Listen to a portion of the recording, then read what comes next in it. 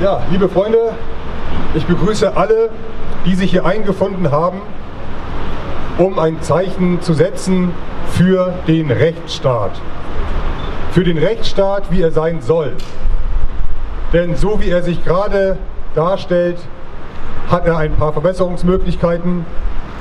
Und diese Verbesserungsmöglichkeiten, die bestehen nicht darin, dass er die Stadt mit Plakaten zukleistert, auf denen draufsteht, dass er Rechtsstaat ist, sondern indem er zeigt durch die Urteile, durch die Verfahren, dass es sich bei der BRD um einen wirklichen astreinen Rechtsstaat handelt. Das ist nicht immer sichtbar, auch wenn es natürlich ein Rechtsstaat ist, in dem wir uns befinden. Aber wenn, so wie heute, ein Mann vor Gericht steht, der vor über 70 Jahren das getan hat, was viele junge Männer seines Alters damals getan haben, nämlich seinen Dienst absolviert und dort seinen Dienst tut, wo er eingesetzt wird. Wenn dieser Mann jetzt vor Gericht steht für eine damalige Selbstverständlichkeit, die damals nicht strafbar war, aber heute, 70 Jahre später, geahndet wird, dann darf man sich die Frage stellen, ob hier noch alles mit rechten Dingen zugeht. Bruno D. muss sich heute verantworten. Er sitzt im größten Verhandlungssaal dieses wunderbaren Justizgebäudes. Der Saal ist voll mit Pressevertretern, mit Klägervertretern, mit Nebenklägern, mit Anwälten, aber mit keinen Zuschauern. Dieser Prozess ist nicht öffentlich. Das heißt, auch wir dürfen nicht rein und wirklich mal gucken, wie hier Recht gesprochen wird, denn Bruno D. war zu der Zeit, die für ihn jetzt hier belastend ist, 17 bis 18 Jahre alt. Ein junger Bursche. Also wird dieser Prozess hier nach Jugendstrafrecht verhandelt. Und im Jugendstrafrecht sind Zuschauer nicht vorgesehen. Ich habe versucht, mich hier als Journalist zu akkreditieren. Laut den Vorgaben werden Plätze für freie Journalisten bereitgehalten. Ein kleiner Teil, der größere Teil ist für deutsche und israelische und internationale Medien reserviert. Als ich mich als freier Journalist beworben habe, wurde ich abgelehnt. Mit der Begründung, Schiller daraus hervorgeht. Liebe Polizisten, liebe Richter, liebe Staatsanwälte. Und nun sage ich etwas, was auch an die Adresse geht, der Staatsanwälte und der Richter und der Polizisten und der Justizbeamten und so weiter und alle diejenigen, die meinen, nicht wahr, sie müssten eigentlich das Unrecht, was hier geschieht, weiterhin unterstützen mit ihrer Person. Es gibt ein sehr interessantes Wort, und zwar von Napoleon. Ob es Napoleon war, kann man bestreiten. Ein behaupten, es sei Görres gewesen. Ich lese es wörtlich vor. Es gibt kein gutmütigeres, aber auch kein gleichgläubigeres Volk als das Deutsche. Zwiespalt brauchte ich unter ihnen nie zu säen. Ich brauchte nur meine Netze auszuspannen, dann liefen sie wie ein scheues Wild hinein. Untereinander haben sie sich gewürgt und sie meinen, ihre Pflicht zu tun, damit meine ich auch das Gegenüber, ihre Pflicht zu tun. Törichter ist kein Volk auf dieser Erde. Keine Lüge kann grob genug ersonnen werden. Die Deutschen glauben sie. Um eine Parole, die man ihnen gab, verfolgen sie ihre Landsleute mit größerer Erbitterung als ihre wirklichen Feinde. Das haben wir erlebt. Wir haben das erlebt, auch zum Beispiel in der DDR. Nicht von 17 Millionen Menschen damals waren 1,5 Millionen beschäftigt beim IMS. Ich gehörte auch zu denen, die man beobachtet hatte. Ja? Über mich gibt es auch eine kleine Akte. So, nun steht da einer vor Gericht mit seinen 93 Jahren. Das ist ein Skandal sondergleichen. Mal sehen, wie er das Ganze überlebt. Oder übersteht, besser gesagt. Für uns aber gibt es ein sehr schönes Sprichwort von Christian Morgenstern. Das will ich an dieser Stelle auch kurz mal vorlesen, weil wenn man das hört und auf sich einwirken lässt, dann wissen wir, warum wir hier stehen und hoffen natürlich auch, dass diejenigen, die uns umgeben, die uns sozusagen als Menschen begleiten, egal wo, ja, dass sie das auch wahrnehmen und wissen, wofür wir stehen hier.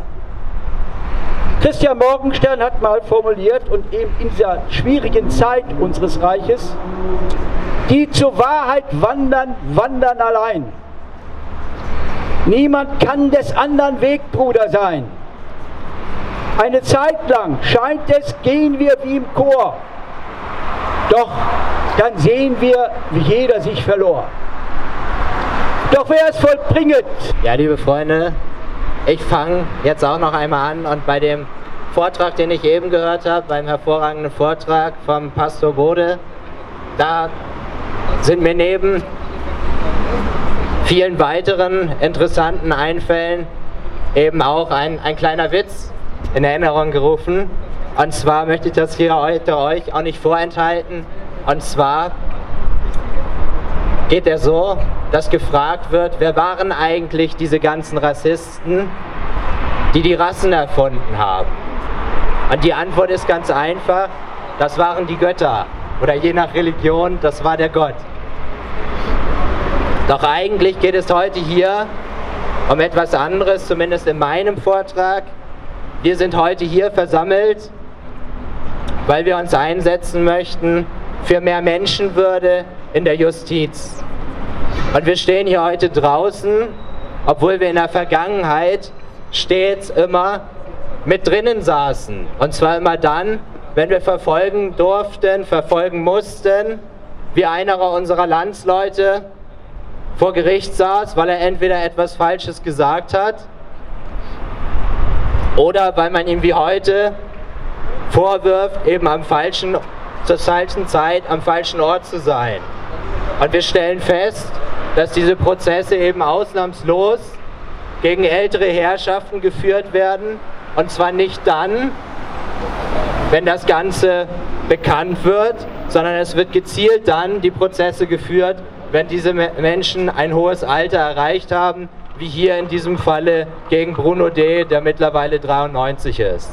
Und wir stehen heute draußen und können nicht wie gewohnt teilnehmen, eben deswegen, weil das Ganze hier heute als Jugendprozess, wie schon gesagt wurde, weil der Angeklagte damals 17 Jahre war, hier durchgeführt wird. Das hat den Hintergrund, dass man natürlich möchte, dass der 93-Jährige nach der gegebenenfalls verbüßten Haftstrafe sich dann einfacher in das Leben wieder resozialisieren kann. Und dann haben wir natürlich auch angefragt, warum wir denn diesmal draußen sitzen möchten, stehen müssen, dass es hier eben so viele Plätze auch gibt drinnen und wir ja nun eigentlich die einzigen sind, die eben, oder einer der wenigen sind, die das Ganze überhaupt darüber berichten und die eigentlich an diesen ganzen Prozessen fern der Lügenpresse wirklich teilnehmen und sich selbst ein eigenes Bild machen. Nur man wollte eben nicht. Wir haben das gehört, der Volkslehrer ist auch nicht reingekommen. Man wollte eben nicht, dass die Öffentlichkeit, dass neutrale Beobachter eben teilnehmen an dieser Veranstaltung oder Zuschauer sind, besser gesagt, an diesem Gerichtsprozess, sondern man wollte, dass die Medien, die hier weitgehend als Lügenpresse heute dargestellt werden, dass die unter viele Kinder in die Welt gesetzt hat, eben deswegen, weil die dann zu viel CO2 produziert haben. Oder ich stelle mir vor, dass zukünftig Leute angeklagt werden, weil sie eben hier noch mit Verbrennungsmotoren Auto gefahren sind obwohl man ja schon lange hätte Fahrrad fahren können. Und ich stelle mir vor, dass später Leute angeklagt werden, weil ihre Kinder etwa noch aussehen wie Deutsche, obwohl schon seit Jahrzehnten die Vermischung propagiert wird. Und ich stelle mir vor, dass hier in Deutschland, in der BRD, in der Republik, Leute angeklagt werden, weil ihre eigenen Kinder noch lesen, schreiben und rechnen können. Dass hier Leute später angeklagt werden, weil Menschen noch logische Zusammenhänge verstehen können, statt wie heute am Freitag eben sich der Schule zu verweigern und eben blind den Massenmedien ohne Trennung zwischen Realität und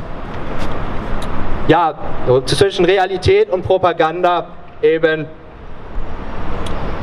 auf die Straße zu gehen. Wir stehen hier heute für mehr Menschenwürde in der Justiz und ich hoffe, ich konnte ein wenig zeigen, wie sich Bruno D. jetzt heute wahrscheinlich fühlen muss, dass er gar nicht nachvollziehen kann, warum er sich hier verteidigen muss und dass wir hier heute eben ein Zeichen setzen, dass wir eben auf diese Sache hinweisen, auf einen Prozess hinter Schloss und Riegel, in der Berichterstattung der Lügenpresse, in der Scheinwelt und wo die echte Welt, die Realität nicht zugelassen ist. Vielen Dank.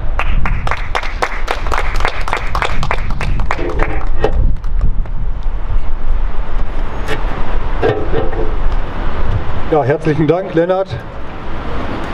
Eine wirklich umfassende Rede und wer die mit offenen Ohren, aber vor allem mit dem offenen Herzen hört, der kann eigentlich gar nicht mehr so weitermachen wie bisher. Weil wenn man sich das alles auf der Zunge zergehen lässt, wäre die logische Konsequenz, dass man seine Sicht auf die Welt verändert. Aber wir wissen ja, wie unglaublich schwer das ist und deswegen können wir noch vielleicht ein bisschen warten, bis der große Wandel kommt, aber dass er kommen wird, da bin ich überzeugt. Eine weitere kleine Pause und dann kommt auch schon unser letzter Redner.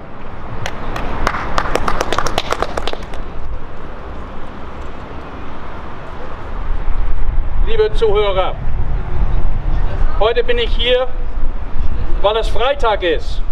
Freitag für Freiheit. Freitag für Freiheit für Bruno. Das ist wichtig. Warum stehe ich hier? Ich bin jetzt 70 Jahre jung. Ich hätte genügend zu tun zu Hause mit meiner Frau und Familie. Aber ich habe mich entschlossen, hierher zu kommen. Weil für mich das eine Selbstverständlichkeit. Die deutsche Staatsanwaltschaft hätte damals schon in den 50er Jahren des letzten Jahrhunderts die Auslieferung von Eisenhower beantragen müssen. Eisenhower während des Zweiten Weltkrieges, General an der Westfront und später US-Präsident. Eisenhower der Mörder, Eisenhower der Verbrecher, Eisenhower, der es zuließ, dass auf den Rheinwiesen 1 Million deutsche Soldaten, gefangene deutsche Soldaten verreckten, verhungerten, mit ihren Verwundungen unter freiem Himmel auf den Wiesen lagen, im matschigen Untergrund und verreckten. Das ist keine Behauptung von mir, sondern das sind Behauptungen, das sind keine Behauptungen, das sind Auszüge von Geschichtswissenschaftlern und Historikern aus England, aus den Vereinigten Staaten und Kanada. Ich nenne in diesem Zusammenhang nur James Beck. And other losses. Und andere Verluste. Und andere Verluste. 1 Million deutsche Gefangenen brutal verrecken lassen auf den Rheinwiesen. Wo sind da die Ankläger? Wer wurde verurteilt? Niemand. Pfui.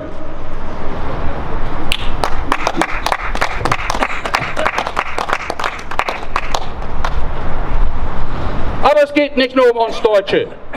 Wenn wir schon von Gerechtigkeit sprechen, dann müssen wir auch die anderen Facetten dabei betrachten. Und ich nenne hier mal eine, die die meisten Deutschen, die sowieso in Geschichtsdingen nichts wissen, alles glauben und nachplappern. Wie heißt es? Wer nichts weiß, muss alles glauben. Und gegen Dummheit kämpfen die Götter vergeblich. Das ist leider so heutzutage in unserem Volk mit diesem Bildungssystem oder besser gesagt Verbildungssystem. Winston Churchill, wieder der Verbrecher. Winston Churchill und die beteiligten Befehlshaber der britischen Armee haben es zugelassen, dass die Kosaken, die freiwillig in der deutschen Wehrmacht gekämpft haben, damals an der Drau in Österreich, zusammengepfercht und an Sowjetrussland ausgeliefert wurden. Die wurden alle erschossen. Nach dem internationalen Völkerrecht ist eine Auslieferung von Gefangenen untersagt und verboten. Es handelte sich also um ein Verbrechen. Einmal die Auslieferung von Gefangenen, die sich ergeben hatten, und zum Zweiten deren Ermordung. Hier wieder ein Beispiel für Völkermord, für Morde insgesamt. Ich nenne weiterhin als Verbrecher, den man hätte ausliefern und anklagen können, Josip Broz Tito und seine Mordgesellen. Tito, Partisanenführer, später Staatschef des Kunststaates Jugoslawien.